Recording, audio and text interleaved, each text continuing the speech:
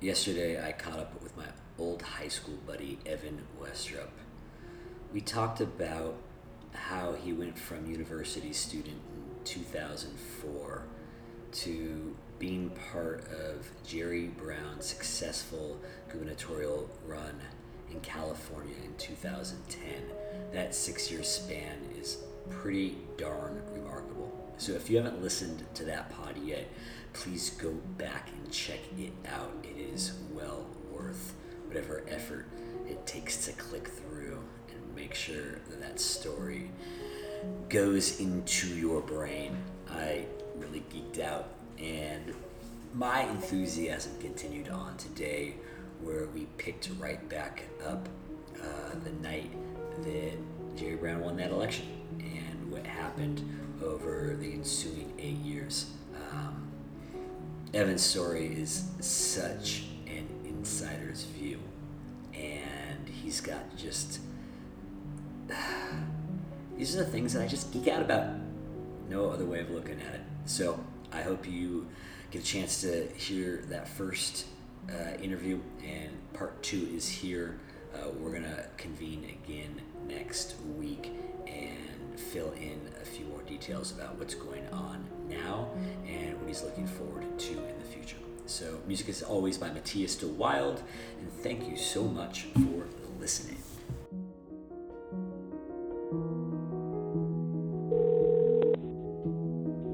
CK, Evan Westrup.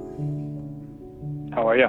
I'm excited to re-engage in conversation. I had so much fun yesterday. Yeah, it was. I'm glad it was fun for you. Of course, it's fun talking about oneself. So I'll check my humility at the door and admit that aloud. But anyway, anything of great consequence in the last hour, in the last 24 hours, I should say, Nothing in your life? Nothing of great consequence, but I sent it around to some of the folks we went to high school with. And, like Rick and Clark and Adam and Ari and Jonathan and Russell. And we're all in a fantasy football league together. And everyone was like, It's so great to hear how well he's doing. It just like to have positive updates on people that we spent 4 years of our lives. They got a kick out of that. And so yeah, no, it's been fun on just sort of a hyper local friend level. I listened to your conversation with Ari and Adam and Jonathan Kaufman, and so that's been really cool to hear the voices of old friends. Many of whom I haven't talked to directly in a long time, but as you said, it's good to hear people doing well. And just on my end, I have the distinct pleasure of being the vector for all of these, and having the real time conversations, getting to direct them. Yeah, in this case, you're a positive vector. God, no. No negative connotations with in this negative sense. Connotations for that vector. Yeah, it is. It's wild out there. I know that. Like it was snowing briefly in Brooklyn today, and everyone was just like, "What the fuck?" And my poor girlfriend had listened to the Daily from New York Times on Monday, and just this idea that New York might not be up and running, just what makes it vital. Like it's restaurants and it's museums and it's bars and it's concert venues, and so there is. This is why you live in a city. It's not to return to your 1,000 square feet or less flat. It's to experience what's outside of that. So yeah, there it's a shift. But we will get there. I am looking backwards now. I want to know where you were and what it was like the night that Jerry Brown was elected governor for the second time. Yeah. Let's see. It would have been November 2010. The election night party / gathering was at the Fox Theater, which you're probably familiar with. I know you're not here in California, but a great venue for live music. And the governor, I say the governor, it's Habit. The former governor now has an art school that he started that's attached to it. And while he was mayor, he helped renovate he didn't personally renovate it, but he helped get things going and saw it as key to the rejuvenation and of Oakland. And so anyway, that's where he chose to hold his election night party. I think I mentioned to you in part one that I was one of two communication staffers at this point team. on a statewide gubernatorial campaign. We were outspent 5 or 6 to 1. Meg Whitman was his opponent. Yeah, Hewlett Packard, Meg Whitman, right? Yeah, exactly. Who now I think is with Quibi, but has had a few other gigs between now and then. I think grew her fortune at eBay. But anyway, she lost after spending about $150 million, which at the time was a record. I guess in our modern political world, that doesn't sound like as much as it was back then. But anyway, so I'd come onto this lean, mean campaign team, and it really got going after Labor Day. So the idea, Jerry Brown's idea was that people knew who he was and just needed to be reintroduced when they were actually paying attention, which was just ahead of the election. Got a lot of flack for that strategy, that approach, but it ultimately was successful. And I think also for the cynics who talk about money in politics, I think it proved that voters aren't just simply swayed by money. So that was heartening in some ways. But anyway, they definitely weren't spending money. I'll tell you that, because my salary negotiation consisted of the campaign manager asking me how much I was making at the Department of Justice, again, where I was working for Jerry Brown, who was Attorney General. And then proceeded to offer me half of that as my salary on the campaign. So we were penny pinching. But that, of course, was also in line with the times. I think I had mentioned the state in massive deficit. $27 billion. When Jerry Brown took office, exactly, $27 billion, which is pretty significant. The state's budget now is closer to $200 billion. Then it was significantly less than that, but very sizable. So anyway, he was elected. So we watched the election results, and was elected that night there. And results came in at the Fox Theater, and then it was straight back to work. We had an event at our campaign headquarters, which was a warehouse about a couple blocks from Jack London Square in Oakland. Was there any surprise? How many points did you guys win by? It was I think the margin ended up being not super close, but in the weeks leading up to the actual election, Meg Whitman was leading Jerry Brown. I mean, it was tight, but he didn't really close the gap until the final weeks. And I'll have to double check what the margins were, but it was comfortable enough to declare victory the night of the election. And what was the Cook Political Report saying when you guys were going day of the election? Was there a sense that you had it in the bag, or was it a nail biter? Do you have any? Did you remember? I mean, it's 10 years ago now, but I think we were all on edge because we knew we were being outspent. She had a communications team of probably 30 spread out across the state.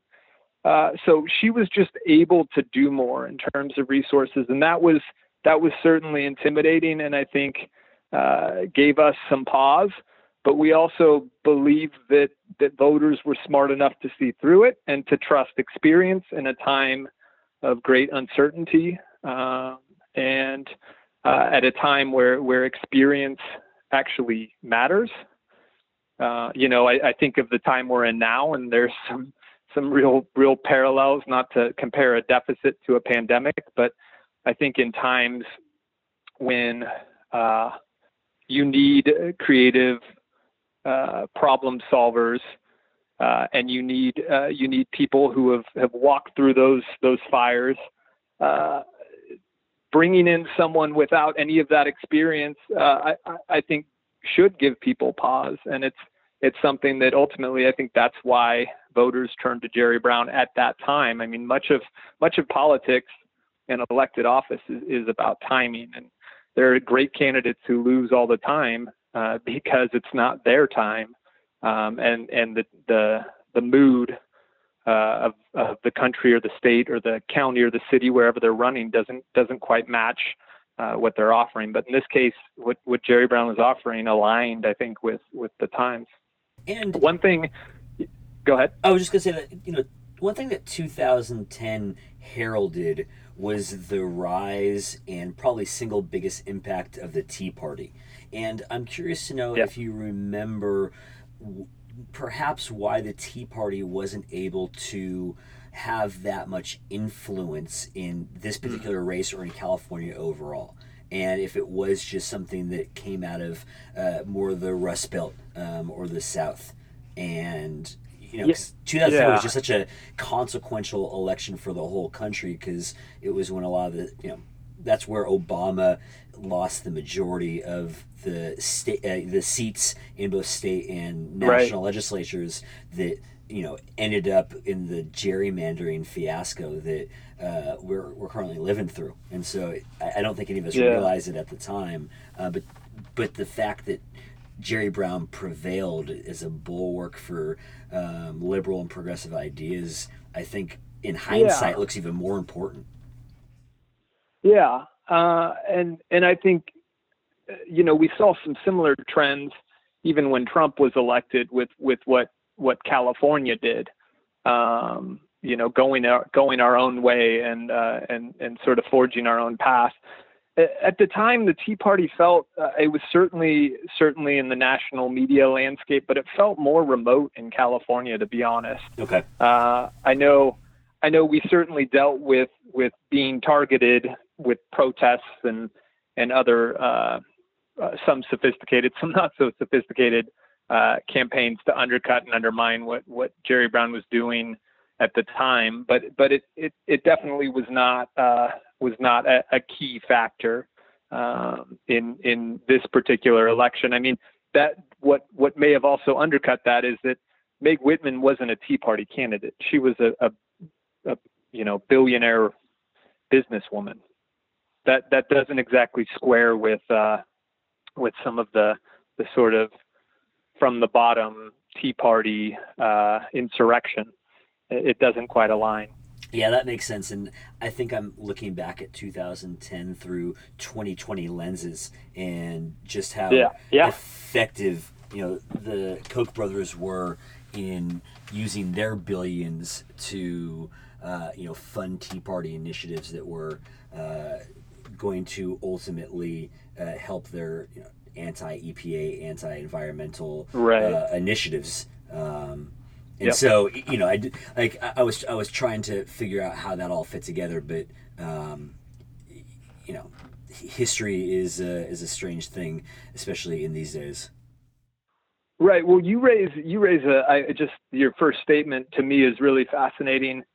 This idea of viewing 2010 through a 2020 lens, and I think it's something that, and this is a bigger, broader, probably mind-numbing conversation. No, I love this for some folks who listen, but I love it too. But it was definitely more of a tangent. But I think we tend, our culture, our political class, the liberal elite tends to employ our modern lens looking back all the time. I mean, even when we look at the current pandemic, there have been some budget decisions that Jerry Brown made back in the 2011, 2012 budget years that are now looked at through this lens, through this lens of how could you not know that this pandemic was coming, 10 years later? How could you make those cuts then?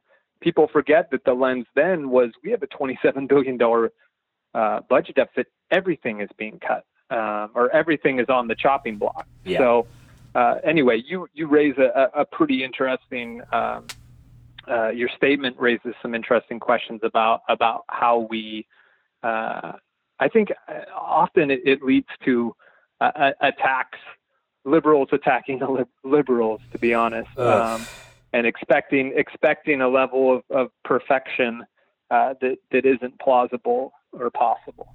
Perfection, orthodoxy, a failure to understand that the left is a coalition of adjacent desires and interest groups, while the right is far more monolithic and unified. Yeah. But I'm so easily getting off track on these things. But you No worries. like you said, like you guys win and you go to work that night. Just kind of take me through those early days, toward the transition, and then what your life was like. Yeah, for sure. What unfolded next, we didn't really have time to celebrate. It wasn't necessarily a celebratory mood. Again, applying the late 2010 lens, California was in rough shape. So now you're moving from talking about everything you wanted to do to now having to deliver and doing it.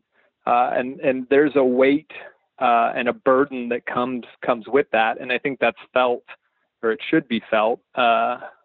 I mean, I think even someone like Donald Trump felt that when he was elected, that okay, now it's time to put up and to deliver. And so I know I felt that way right away. What made matters worse is the next day in our campaign office, after we finish our media availability there, press conference with then Governor-elect Jerry Brown.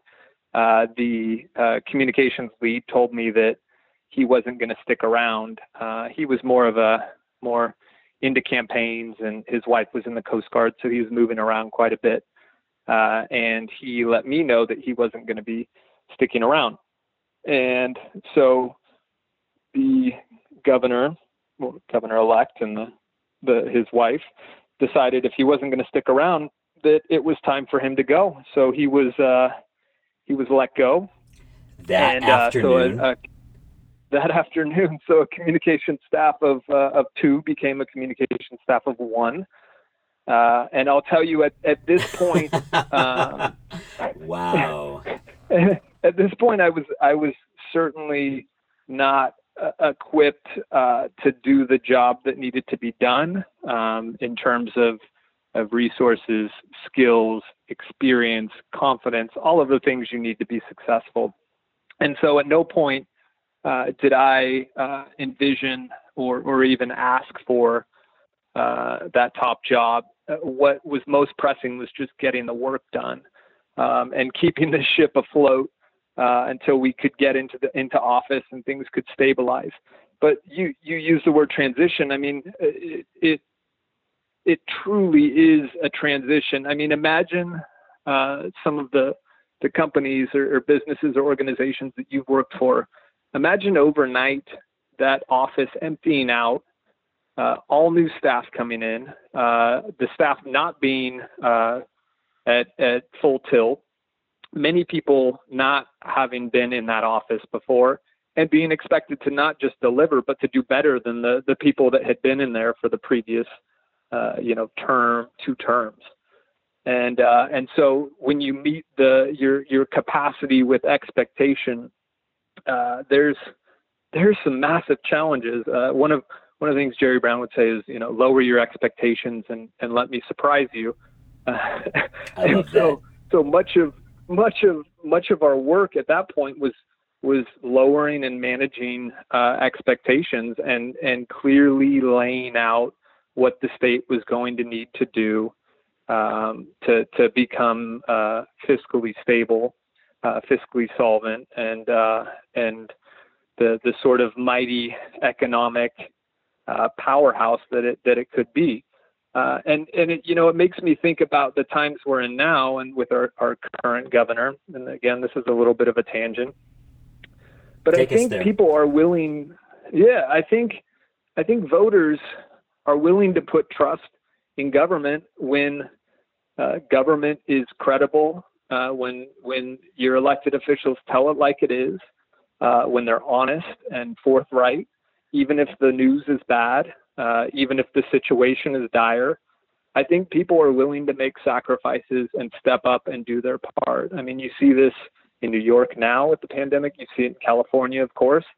I think part of that is the residents in these places haven't lost faith in government, haven't decided that government is the problem. And if your mantra is that government is the problem, you can't square that when government has to be part of the solution, which is the moment we're in now. So anyway, it gives me some pause, and I draw some parallels with where we were at in that moment, because what that ultimately led to, those early months, and then ultimately taking office, was a campaign to ask Californians to raise taxes on themselves. Now, granted, most of the taxes that were being raised were on very wealthy people, so it's always easier to say, tax the wealthier guy. But we had wealthy people that were backing this ballot measure because they wanted to see California return to its former glory. So anyway, that's sort of the bigger picture. When I came into the office, a sort of funny aside, we were at the Memorial Auditorium, which you know well, because that's where we graduated. Yes, we did. So things had come full circle in an interesting way. I think I was that was literally the last time I was at Memorial Auditorium. May have been our high school graduation. Here I am back with the new governor delivering his inaugural address, and with again. At this point, it's just me. I get a call that morning at about 7 a.m. and on the phone is a staffer in the governor's office, which I didn't expect, because I didn't expect to have any staff. And the young man says, my name's Sam. I'm your executive fellow. And so I had told you in my in part one, the program I went through that really helped launch my career. Well, the Schwarzenegger administration had taken on one of these fellows for a placement in the press office. So thank the Lord, this individual was there who knew the phone numbers, knew how to get a press release out, had our email distribution system ready, knew who to call to work through IT issues. So again, it's sort of one of those moments where you're sort of under-resourced and desperate, but that can lead to some big opportunities. So this is someone who took on sort of outsized responsibility given his experience, but that was out of necessity. And so anyway, I told him, he said, well, I'm your executive fellow. What should I do? And I just said, keep answering the phones, do what you're doing. It's going to be a challenging couple of weeks, but we're going to get through it. And we did. Good for him. Yeah. So we, at this point, Jerry Brown had brought in a number of old staffers from the first time around to help us get through those couple of weeks. And so they had typed up, Jerry Brown was always tweaking his remarks. If he was giving a big speech right up until the end, he gave a big speech in the Democrat convention when Hillary Clinton was the nominee, and we were literally making edits like minutes before he was to deliver the speech, like directly into the teleprompter, which he normally didn't use, but in this case he did. But anyway, they had typed up his speech at the Department of Justice, where again he had been serving as Attorney General, and no one had bothered to save it. What do you And mean? so no one had bothered to save the document. And so we had printed copies of his inaugural address that were given to me on site. And I saved one just because I thought it would be fun to have a copy. And that ended up being the only copy we had, which we then had to sit in the office and retype so that we could get it out to reporters that weren't able to attend the address that day. So this gives you some sense of the sort of.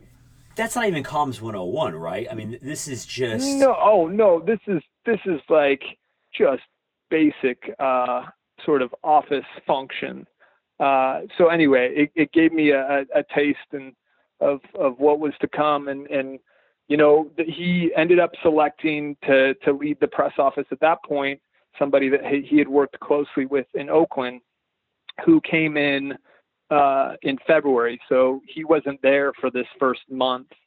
And so it was largely sort of left to me to ensure that you know, the bridge didn't collapse and that we stayed afloat for at least that first month. And then once this individual came in, we moved from there. And that started a couple years as serving as a deputy in the governor's office before I was elevated. And so I'll pause there. No, I mean, this is what I wanted when I signed up for this crash course in how to become the comms director for the leader of the fifth largest economy in the world. Were you thankful that he brought in his guy from Oakland, or was there a part of you that really at that point was like, I want this job, I can do it, I've been doing it for a month? What was your mindset in February of 2011? Yeah, I'm sure you've had moments in your life where you realize and get comfortable with what your capacity is, yeah, and what you can physically do in terms of work and sleep or lack thereof. And I was at a point where I was so drained and so exhausted that I was just grateful to have somebody else that was going to be in the office. I was there until 3 or 4 o'clock in the morning every night, just because, and then through every weekend, because there wasn't enough time in the day to do everything that needed to be done. And again, this is a point in time where there are more eyes on what you're doing than in most times that you're in office, because it's new. And so you're focusing on getting everything done you can, but also not screwing up. Is there any... And so I was just grateful to have someone in. I will tell you, I didn't feel like I was ready to take that top job at that point. I didn't feel ready to take it on in the same way I did 2 years later. And so, I mean, I love that answer. I would have been a bit more hubristic in your shoes, I'm guessing. I've always thought I deserve things that I hadn't earned. It's kind of a default unappealing character trait of mine, but so it is. And you know, I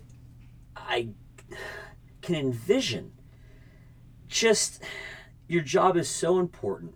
People's lives are affected in real and tangible ways by the governor and what he gets out there. I mean, just so much is riding on you being a functioning cog in an enormous machine. And if one cog breaks down, the whole machine breaks down. And I can envision these 3 a.m. nights back to back to back to back. Can you point toward any symptoms of physical symptoms or emotional symptoms or anything that came up during this stretch? Like, were you ever hospitalized with an ulcer? I was going to make a joke about, you know, did you go through like a period of like heroin abuse, which is not a funny joke, but you know, sometimes. No. Well, Fortunately, I didn't have like the idea of having a drink, some whiskey after a rough day would normally be great. But in this case, I would just collapse when I got home. There was no capacity to pursue those vices, even if I wanted to. So, so it's funny you asked that question though, because I definitely realized that later on. I don't know if you've had stress sort of manifest in different ways physically. For me, it's been really important to have outlets. I play soccer. Well, I was playing soccer sort of 3, 4, sometimes 5 times a week, which was a time when I truly was present in a way that, you might be present when you're meditating. It's a way to really be in that moment and to forget about everything else that's going on. And that's so huge for my mental health. But I actually hit a point toward the end of the administration. And, I think this would have been toward the end of 2018, where just all of the time and energy and work was culminating in a few different events and challenges. And my body just sort of told me, okay, you're going to take a break. And I ended up waking up one morning with vertigo.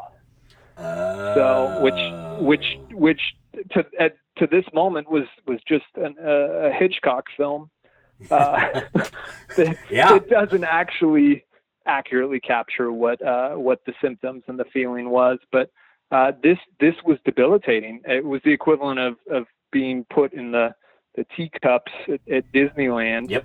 And being spun around and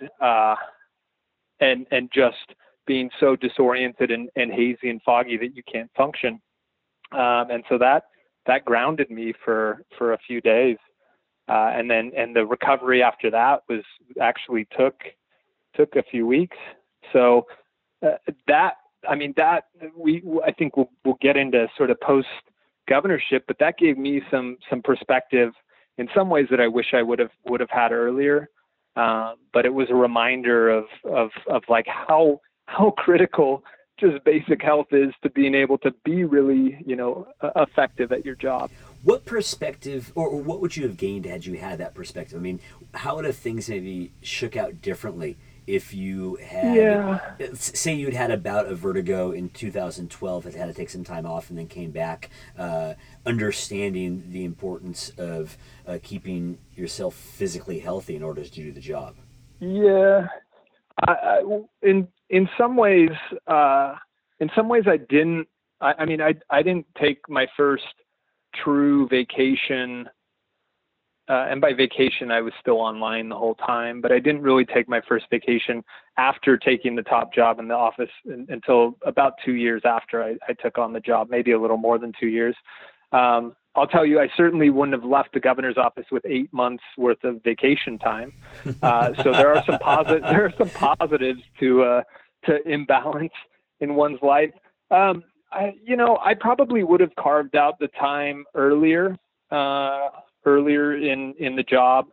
I don't, it's hard to look back and say that I would have necessarily changed everything I was doing. For me, it came at a time though where the governor's things were wrapping up in the governor's office, and so it made me think about life beyond the governor's office and wanting to be healthy. Yeah. So in some ways, while it didn't necessarily change my behaviors then, I think it will help me become I think it already has helped me become a more balanced person with sort of a little more perspective, having stepped away from being in the eye of the storm constantly. And let's take a moment to investigate that transition from being the deputy in the comms department to being the top guy. How did that come about? And yeah, I'm curious first and foremost to know how that came about. Yeah. So this would have been late 2012. Prop 30, which is the initiative I'd mentioned, passed. We were starting to see sunnier days ahead. But the current press secretary, there was some internal challenges, as I think there are especially in the first 2 years of an organization like this getting off the ground. And I think it was a mutual decision, but he decided to leave. And at that point, there was another deputy who was then also decided to leave because it became clear, I think, that she wasn't going to be in the top role. And so then I was in another position similar to what I had started in back in 2011, this time in early 2013, where I'm on my own, but I also have in place some processes and some other people that are going to help me succeed. And I also felt like I had learned a hell of a lot in those packed into those 2 years. And so at that point, I went to our chief of staff, who's a phenomenal woman. She actually, one of the big challenges in our office is she passed away the year, sort of with 1 year left to go in our office. I'm sorry to hear that. And she was really the rock in our office, but she was somebody who always had my back. And so I went to her, and she had a good poker face. I went to her and told her, laid out my case, told her I was ready for the job. I think I'd mentioned it to Jerry Brown as well, but I knew that she was going to be a big part of that decision. And so I'm in the office. This is, it's probably 10 or 11 o'clock. We do what's called the California Hall of Fame, where famous, well-known Californians are inducted into our version of the Hall of Fame. So authors and philanthropists, business people, inventors, artists, etc., all are sort of entered into this Hall of Fame. Anyway, there was a ceremony that night. I left early to go back to the office because the governor was leaving for China the next day, and I was going to be accompanying him. This was our first foreign trip, and by the way, so cool. It was a five city tour of China, very ambitious for a first foreign trip. I was going to be out there for 3 weeks. The first week and a half was sort of the advanced portion where we were going to be negotiating with the Chinese and anyway, really working out all of the details for every event we had, which were, multiple meetings and events every day for a good week and a half. So I wanted to make sure I had everything I needed before I left the following morning.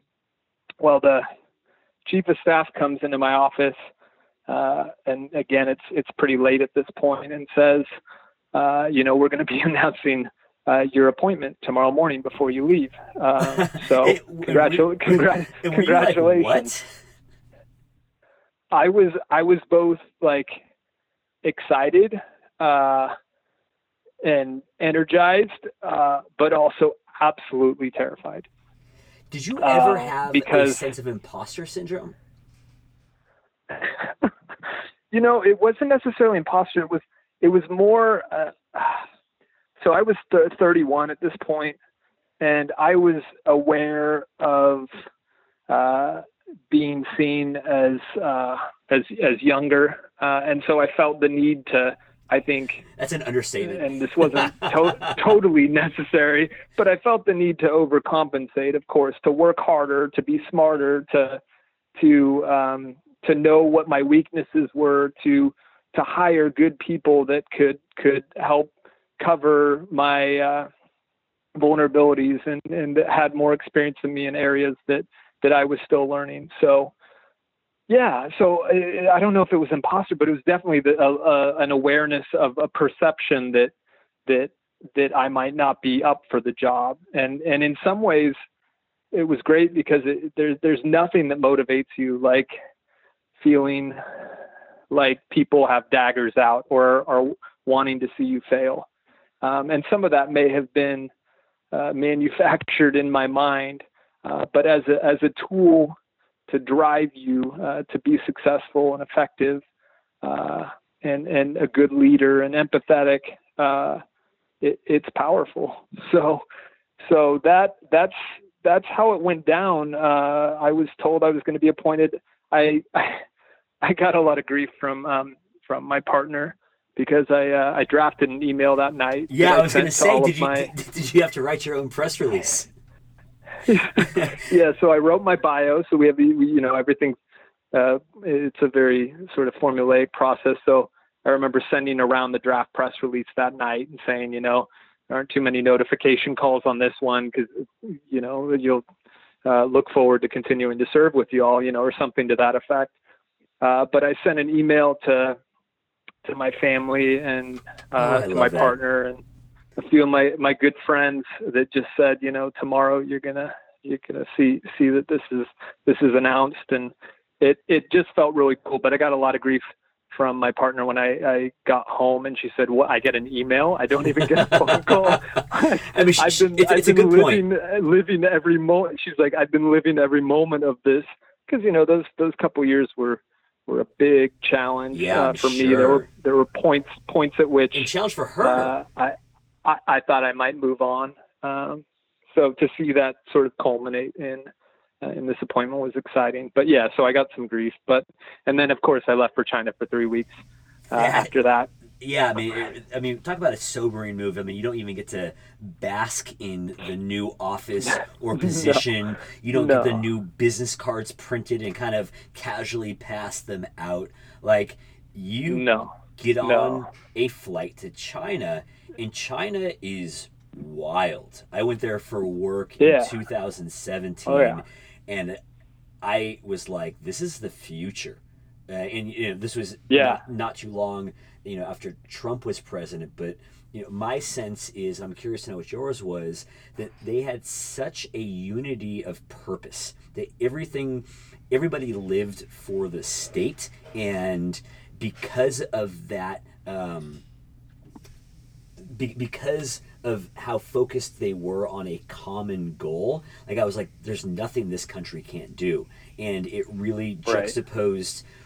Interestingly to me, with the messy democracy back home, where there just was so much infighting and back and forth, and I prefer democracies, but I was like, China is going to be so ascendant because it is 1 billion plus people almost working in lockstep together, and that is a powerful force.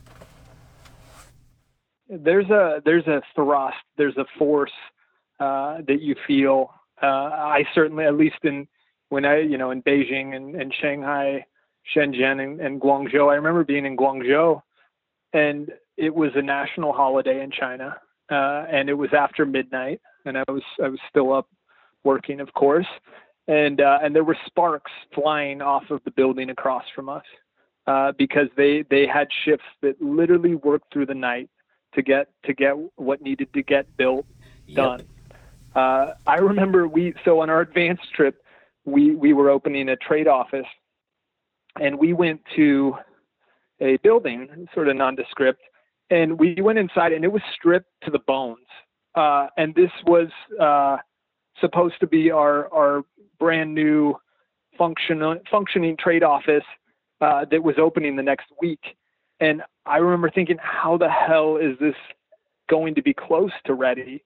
And of course it was. Things got done. And of course, as you mentioned, there are reasons these things get done.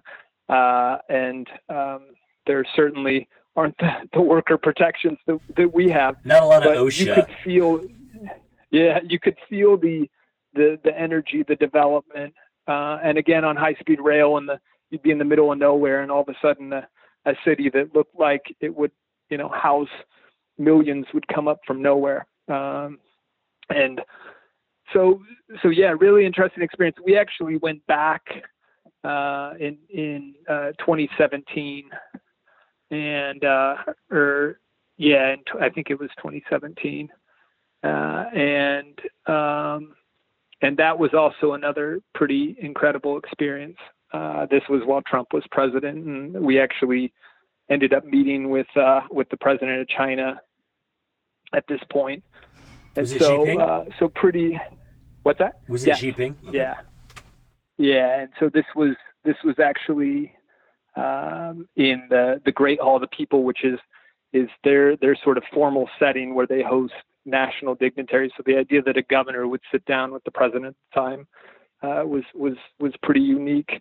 Of course, there were reasons China was doing this at the time. They were beefing with the Trump administration, so it was a statement for them to sit down with a mere governor. But we were happy at that point to play along. But I think the highlight, I'll tell you as a soccer fan, CK, the highlight of the trip, the first trip to China, and of course, I always try to find time for local soccer matches.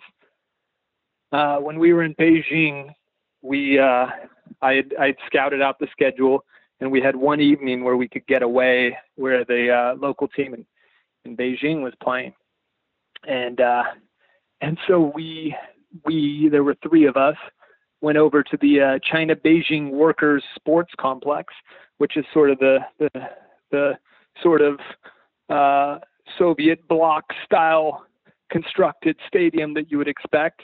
And we didn't have tickets, but we thought, maybe we could just show up and buy tickets. That wasn't happening. Well, we stand out, obviously. Yes. Two white guys and an African American guy who happened to live in China, and so he spoke some Mandarin. And he manages to find what the equivalent of a tickets out scalper, who doesn't offer us tickets, but upon exchanging money, offers to get us through this sort of layer of security in front of the stadium. I guess one of his buddies there, who happened to be carrying a weapon, would just let us through. So we're pretty stoked at this point. Pretty stoked. We got through. We're all a little nervous, of course, because this is a brand new experience, and again, we're not exactly. We're probably being followed as well at this point, but we get through, and we expect to be in the stadium, and we'll find a seat that's open. Well, as I mentioned, this was not exactly an architectural gem. When we get in, the entire concourse is concrete. You can't actually get to any of the seating sections without going through another layer of security. So did you not get in? And so at this point, so the second half has started at this point. And so we're sort of standing there like, well, what are we going to do? We've come this far. We can't give up. Well, fortunately, one of the members of this trio is a little more bold than the others, and we notice a large group of course, Chinese supporters that are moving toward this section, and they all are sort of identifying themselves, so they're being let through. Well, we managed to sort of move with this large crowd and sort of throw ourselves in the middle of it, and we get through, and we end up coming out into the hazy Beijing air, looking down from way up above behind one of the goals, down at this soccer match. So anyway, huge highlight. Isn't it always incredible tried to find a way to find yourself in that environment? Yeah, I mean, I was just a huge smile on my face the entire time. There were all the fans were standing, so there was an incredible atmosphere. I guess must have been a derby or something, because this was not your normal crowd or match or atmosphere. So anyway, a lot of fun. I was watching the World Cup in June of 2018 with a buddy of mine, and it would have been a Wednesday morning, and it was Sweden versus who was it? Because it was Sweden versus Mexico, and Korea versus South Korea versus Germany, and Sweden wins 3-0, and I'm with a very Mexican and Brazilian crowd, and the Mexicans are just despondent, and then all of a sudden South Korea pulls off maybe the upset of the 2018 World Cup, and I'm with a bunch of wealthy Mexicans who are just shouting, "Korea! Korea!" And I look at my buddy who I'd gone down to Brazil for the 2014 World Cup with, and he was born in Sweden, and I had lived there for a summer, and we're like, when does Sweden play their next match? And 2 days later, we had tickets, flights, hotels. We jump on red eyes Friday night, get to St. Petersburg Saturday, and are in the stands Tuesday for the Sweden Switzerland cool. knockout match. We ended up in the third row with the entire Swedish like friends and family section, and watched as they scored the only goal of that match. Just a stone's throw away. And so I've been very lucky to take part in some soccer celebrations around the world. Yeah. And I know how special that stadium environment is, just being there with the fans and the pulse of the game and the heartbeat of it, and it just makes you feel alive. Yep. Yeah, it definitely is unlike any other sporting experience. I think we did something similar at Estadio Azteca, which of course is a football temple in Mexico City, or just outside of Mexico City. What match did you see there? This was a friendly, but I dragged a whole crew. We got tickets this time. It was a little easier. One thing they've mastered is the distribution of beer. There is a guy who sits on what I would call like a pirate ship perch, sort of up top, and it just scans the crowd, and you throw up how many beers you want on your fingers, and those beers are delivered to your seat. It's phenomenal. I had no idea how we not replicated this. The Russians. No, I went to a match in Russia. It was like Budweiser, right? Yep. It was backward. It was the worst. It was infuriating. Yeah. Yeah. Your libations are key to an enjoyable sporting experience, and especially if you're in a scary / daunting or intimidating environment. So. Yeah, it is. That's a whole another season of Corona Combos. Just getting into the experiences in for in sure football stadiums. Soccer stories. You should do a mini episode. I think. I mean the bottle episode is coming. CK's soccer stories. Yeah. I've got a couple wild ones. And where this brings us to, because I just was so curious about. We started today's conversation with the night that Governor Brown was elected in 2010, and we've touched upon the fact that you had this severe bout of vertigo right at the 2018 at the end of your tenure, and it was in that moment that you started to think about hey, what's life going to look like once this administration moves out of the building in the same way that the Schwarzenegger administration did in 2010. And this time I'm the one with that stereotypical cardboard box, and I'm going to be walking out. And what kind of world? Because I am no longer going to be the comms director. I'm if I don't get my act together, I'm going to be nothing but a former employee of the state. And so I'm curious to know at what point you started seriously planning your exit strategy from the 8 years of your life you dedicated to the Brown administration. Yeah, a couple points on that. One is that the conventional exit is to do so before the governor leaves office, so that you can quote unquote cash in and influence the administration. That was not attractive to me. I didn't get into this to cash in or to make money. I got into it because it was exciting and a lot of fun. Your passion. I learned a ton. Your passion that led you to have 2 internships one summer in Washington D.C. was not to eventually become a lobbyist. That was not the no. That was not how you were tracked. Huh? That's strange. No. So I took great pride. I alluded to it in our previous conversation in having done a six-year sprint in office, and it's longer than anyone that preceded me that we could track, going back 50 plus years. And of course, That's offices have incredible. changed. So I took a sort of a lot of pride in that, and having lived through the stress and the challenges and all of the problems we had to solve. But coming out of it, what gave me just and this may be too personal for the podcast, but No what such gave thing. me I knew you were going to say that, but what gave me a lot of perspective is, as all of this was happening, as with my health, my mom was diagnosed with two primary cancers, both colon and lung cancer, and that has a way of sort of putting. It certainly stopped me from thinking through the next job I was immediately going to jump into. And I decided my next job, and it wasn't a job, it was a privilege, was going to be a cancer coach for my mom, and that we were going to get through her surgeries and her treatment.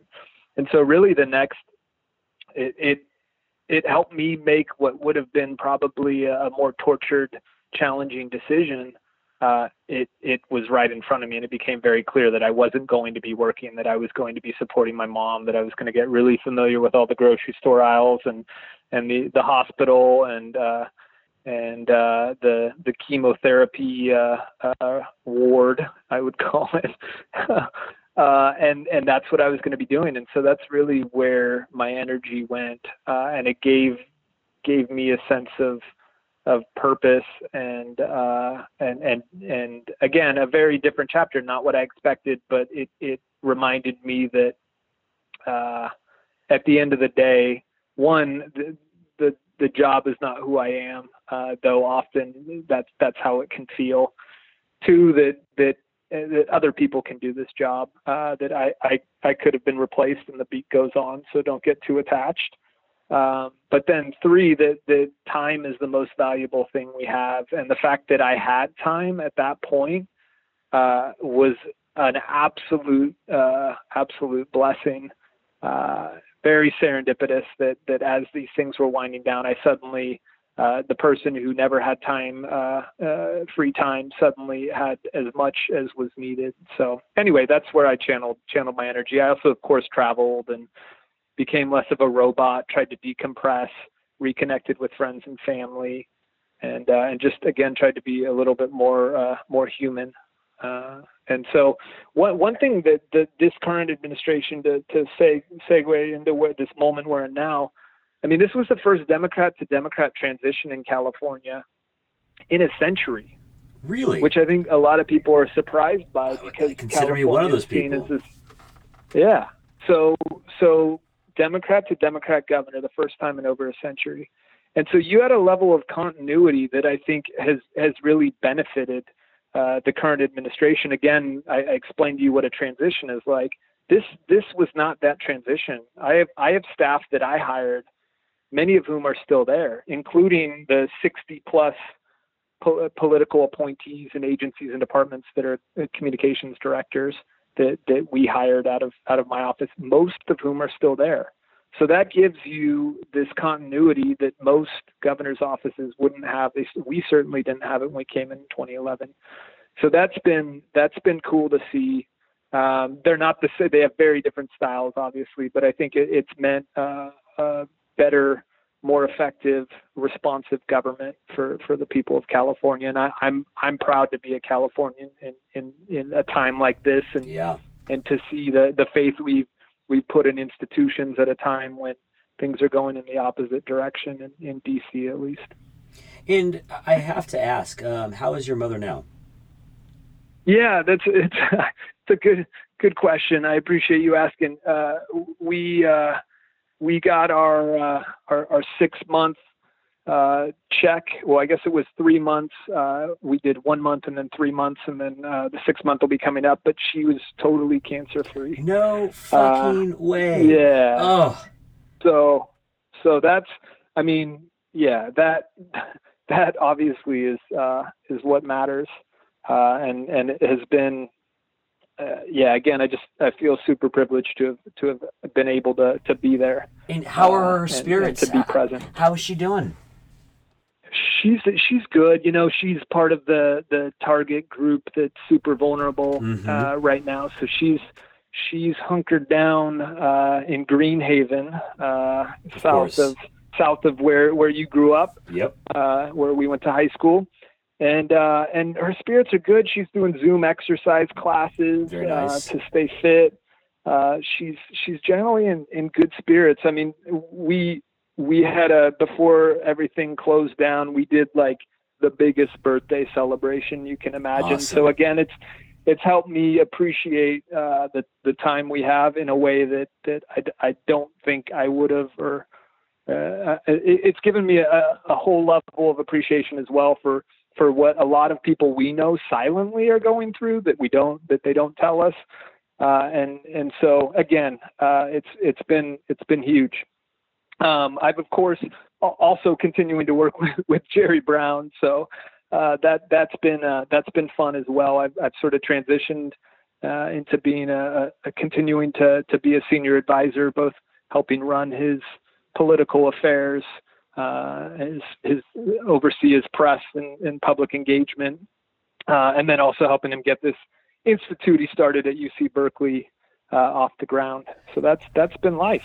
And here's the thing: is that I'm gonna plead with you to come back on to finish this trilogy, and ending part 2 with your mother's clean bill of health 6 months out. I can't think of a better way to end this part of the chapter, because there is so much that I just want to pick your brain about. I've enjoyed to such an extreme degree hearing your story, just being a story junkie. But I'm going to put on my political junkie hat in part 3 and hopefully just kind of talk through some things, just because your perspective, you honestly were somebody directing messaging out of the halls of power in California. And there are going to be lessons in there, I'm certain, that will instruct how people view what's going on right now. Yeah, well, it'll probably be good therapy for me as well to relive and process and reflect on some of those moments. But yeah. But yeah, CK, I appreciate you taking the time. This is so fun, again. Evan. Like in this hour somehow went faster than I looked up, and I was like, "How are we already in minute 37?" Like somehow this hour went faster than yesterday's hour, and I want to pick this back up early next week and keep going if you have the interest. And at least I've been consistent in not covering very much ground in the time. Slowly but surely. We have. Clearly not as succinct. My communication skills need to be repolished. Well, how about this? Today is Shakespeare's birthday, and one of his many witticisms was that brevity is the soul of wit. But you know what? Brevity is not the soul of information transmission, and we're not here to be funny. We're here to learn something. And so old Bill Shakespeare can go fuck himself if he wants a shorter podcast, which is a weird place to end. But you know what? I wouldn't have wanted a second less of everything that you've been kind enough to share with me and all of our listeners. Well, it's been fun. Thanks again for being the generous listener and questioner that you are, and look forward to reconnecting. I do as well. Have a great weekend. Let's talk again early next week, and just so much love and health to your mom. That's a really thanks, CK. Just a beautiful thing for me to carry through the rest of this evening. Yep. Take care. Absolutely. Same to your parents. Take care.